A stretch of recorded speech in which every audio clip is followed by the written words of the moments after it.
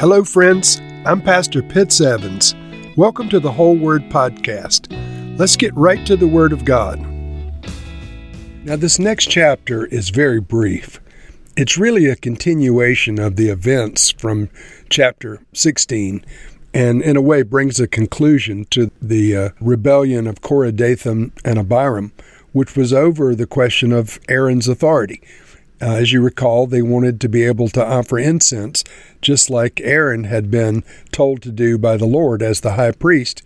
And so Aaron and Aaron alone was in charge of certain duties in the priesthood. And these other leaders, and they were community leaders, wanted to be like Aaron. They wanted to have the same responsibility, and they contended that they were the Lord's people as well. But the Lord had differentiated the duties of Aaron from others, and he wasn't going to change his mind. So here the Lord, in this very short chapter, decides to put an end to the rebellion over Aaron's calling and his responsibility as the high priest and leader of the tabernacle worship. He wants to put all this rebellion to bed once and for all. Oddly, he uses a sign that seems kind of benign to our Western culture. He's going to take a stick that Aaron uses, his rod, which is a dead, dry staff, and he's going to make it bear leaves and bud and blossom flowers and actually bear almond fruit in one night, compared with the staffs belonging to the other leaders of the tribes that will remain dry sticks. And this, in some way, puts the fear of death on the 12 tribes once and for all concerning rebellion against Aaron. And so it's only 13 verses. Listen carefully now as I read Numbers chapter 17. The Lord said to Moses, "Speak to the Israelites and get 12 staffs from them, one from the leader of each of their ancestral tribes. Write the name of each man on his staff. On the staff of Levi, write Aaron's name, for there must be one staff for the head of each ancestral tribe. Place them in the tent of meeting in front of the ark of the covenant law where I meet with you. The staff belonging to the man I choose will sprout, and I will get rid of this constant grumbling against you by the Israelites." So Moses spoke to the Israelites, and their leaders gave him 12 staffs, one for the leader of each of their ancestral tribes, and Aaron's staff was among them. Moses placed the staffs before the Lord in the tent of the covenant law. The next day, Moses entered the tent and saw that Aaron's staff, which represented the tribe of Levi, had not only sprouted, but had budded, blossomed, and produced almonds. Then Moses brought out all the staffs from the Lord's presence to the Israelites. They looked at them, and each of the leaders took his own staff.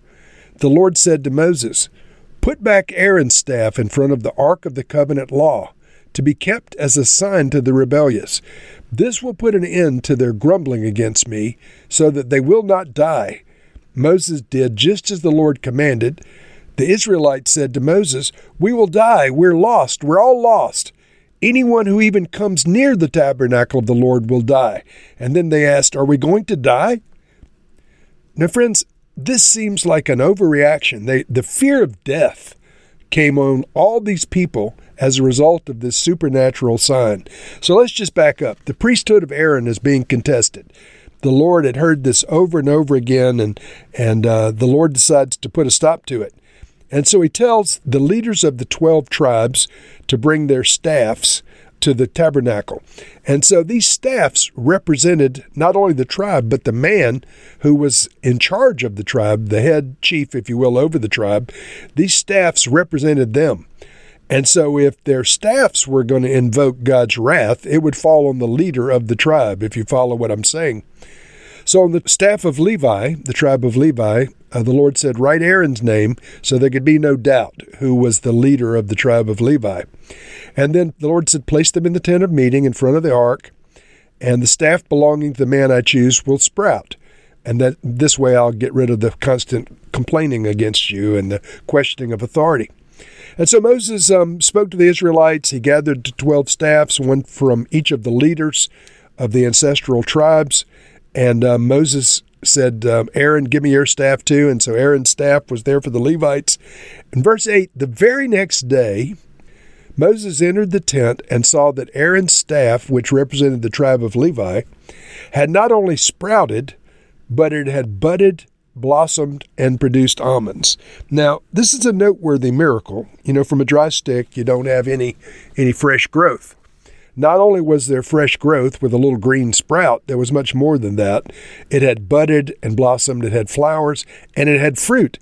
These things, of course, in the normal chain of events in the course of time would take months and months for all of these phases of growth to take place on a living plant. They could not take place on a dead stick under any conditions. And so it was a noteworthy miracle. But remember, these are the same people that saw the firstborn of Egypt slain. They saw in the last chapter, the rebellion, Korah, Dathan, and Abiram, all of Korah's family. The earth opened up and swallowed them. They saw the fire of God come out and consume the 250 men that offered incense in place of Aaron. I mean, they had seen some really devastating miracles. But this budding, blossoming, and almond-producing rod of Aaron put the holy fear of God on them. And so Moses brought out all the staffs and presented them to the Israelites. They looked at them, and each of the tribal leaders took his own staff, which was still a dry stick.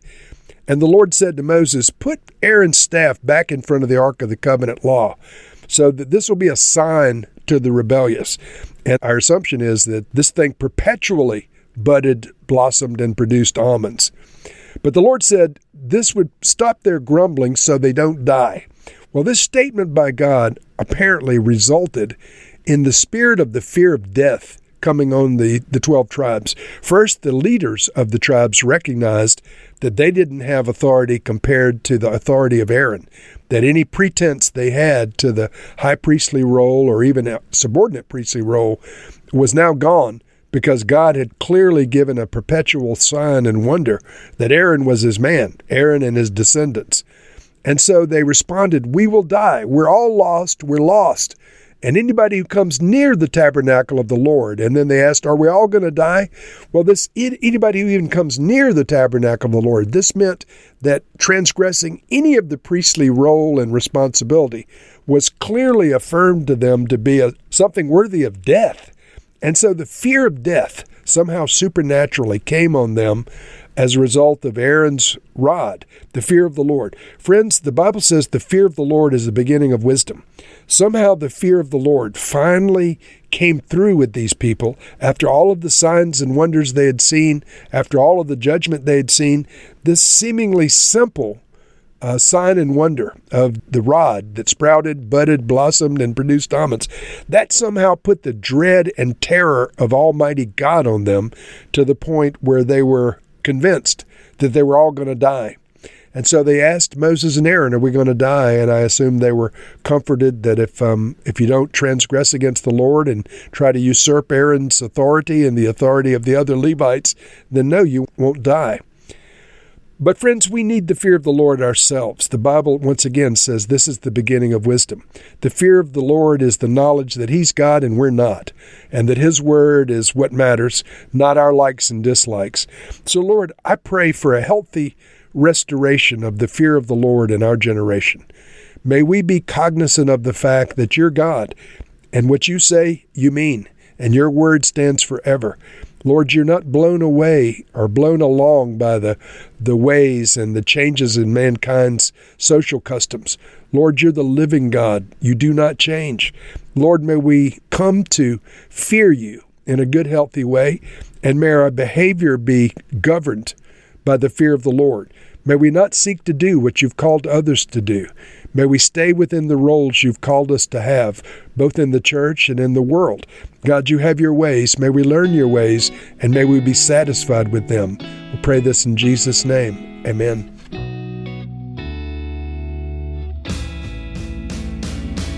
Thank you for listening to this episode of The Whole Word. It was brought to you by Whole Word Fellowship and the Northern Virginia House of Prayer. If you were encouraged, please share our podcast with your friends. We'd also appreciate it if you'd hit subscribe in your favorite podcast app and take a few moments to write a review. If you'd like more information on our church and our ministry, you can go to wholeword.net or wholewordpodcast.com for more information. Thank you again, and may the Lord Jesus bless you today and always.